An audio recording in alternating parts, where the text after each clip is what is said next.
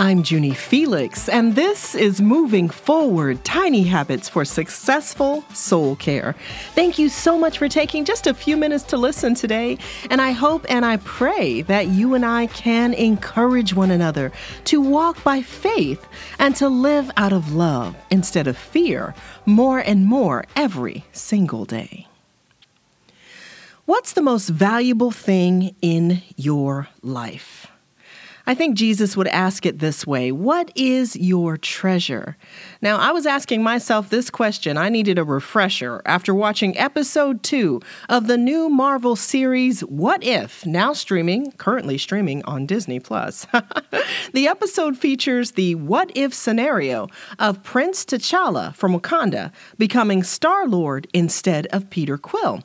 Now, for those of you who are not Marvel fans, I see you. Here's the short of it. Peter Quill was a human being, or Terran as he's known in the Marvel universe. Peter Quill was abducted by an alien group called the Ravagers when he was about 8 or 9 years old. Now, Peter was a typical 80s kid. He had a Walkman filled with pop songs and a heart and mind just soaked in pop culture.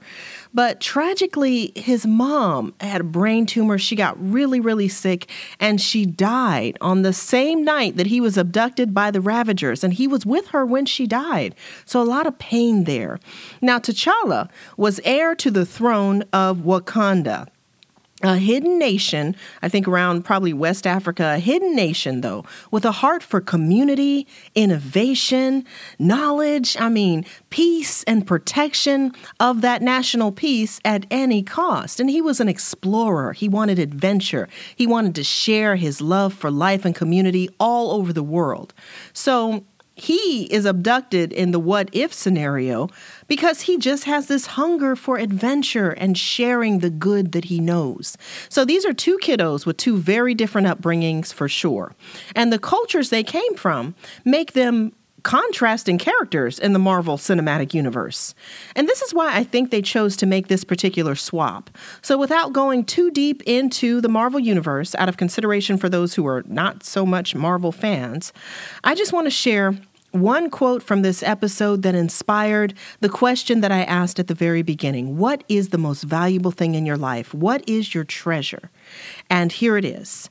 So T'Challa is helping the Ravagers in this what-if scenario to collect this powerful object. It's called the Infinity Stone. It's an Infinity Stone, but it's the Power Stone.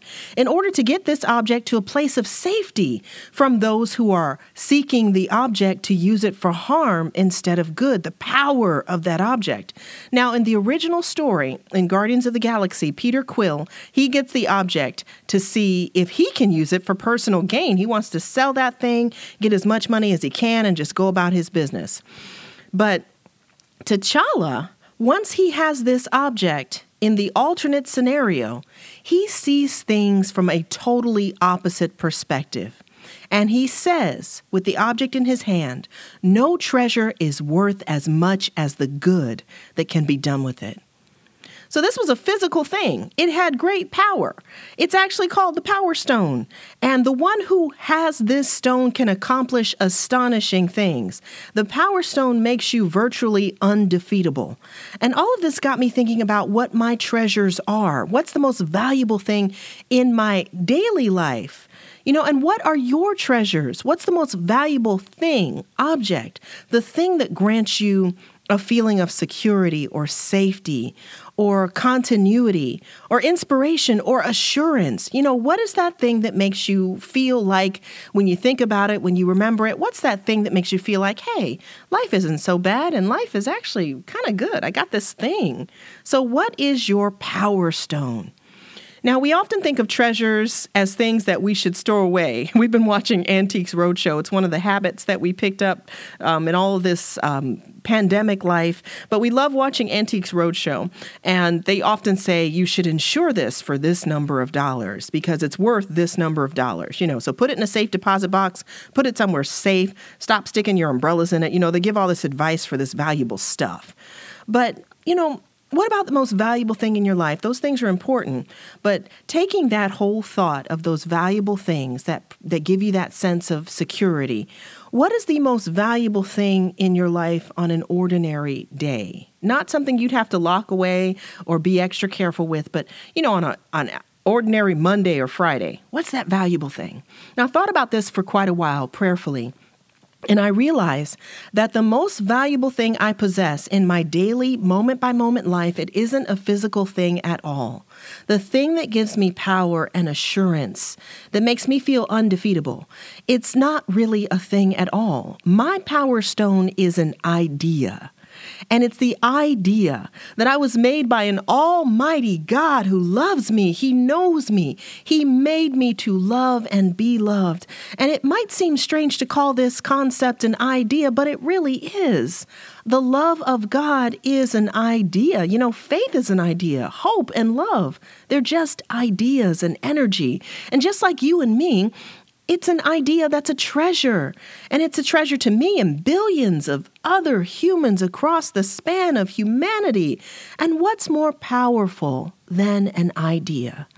The love of God is something that I gather close every morning. It's my first and favorite tiny habit for successful soul care, just each new day, just waking up and saying, "Good morning, Father. I love you." It's my treasure, but it wasn't always that way. I used to wake up every morning with a broken heart. Too much trauma and drama and chaos for too long had created the habit of waking up brokenhearted and seeking ways to push that sorrow aside so that I could function in the day. Now, I wasn't constantly depressed. Now, from time to time, that was true, but I was continually sad first thing. And I just kind of accepted it as part of my human normal, my journey.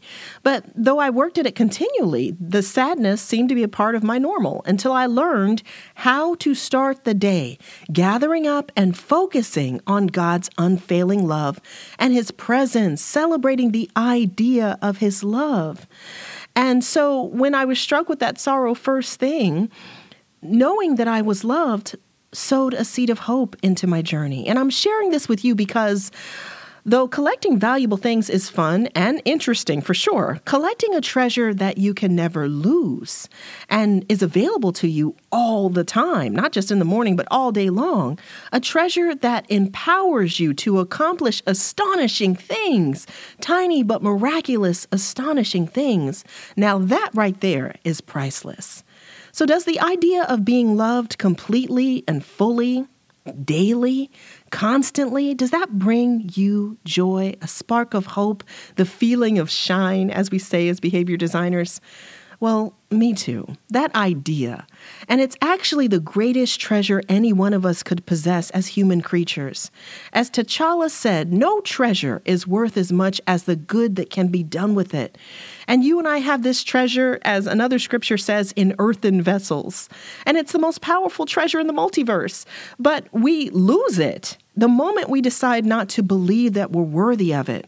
When we decide to embrace other ideas about our worth and value because of the ideas of others who may have influenced us to believe their ideas about us over God's, that we are truly loved eternally and constantly. No matter the situation or the circumstance, you and I are loved. And from that love, power flows, true power. The power to offer kindness, a note of encouragement, a text message, a warm smile, a listening ear, a hot meal, a cold drink of water even, an encouraging DM or email, and the power to be kind and compassionate to yourself, to take good care of your body, your mind, your soul, and your spirit, so that you can overflow and be a conduit of that love and care to others. Now, all of this comes from God. Everything that's good comes from God, who is love. And that's why he never runs out of himself. So I pray that you'll join me in celebrating the best treasure in the multiverse, the idea of the unfailing love of God available to you right now in this moment. You are his idea. And as my new friend, Elisa from Revelation Wellness would say, you are a good idea, my friend. You are a treasure. So much so that Jesus said, for the joy set before him, he endured the cross. And I'm just praying that you'll join me every morning and all throughout the day, acknowledging and accepting and celebrating God's love. And prompted by that love, because there's no good in a gift except for the good that can be done with it. No treasure is worth as much as the good that we can do with it. So creatively overflowing, prompted by the love of God, no matter how tiny that expression of love is, the tiny habit for successful soul care is this. Your anchor moment is remembering or acknowledging that you are indeed loved. The tiny behavior is just saying a simple prayer. Thank you, Jesus. And the tiny celebration, how about just breathe in through the nose, hold it, and then out through the mouth, resting in the reality of that love. Because it's a good idea. It's a God idea. And as you align with God, you'll become a part of His good work in this great multiverse. Thank you so much for keeping me company for just a little while today. For more encouraging resources for your healing journey, including my new, thank you so much, #1 best-selling book, You Are Worth the Work, Moving Forward from Trauma to Faith, I hope you'll stop by JunieFelix.com.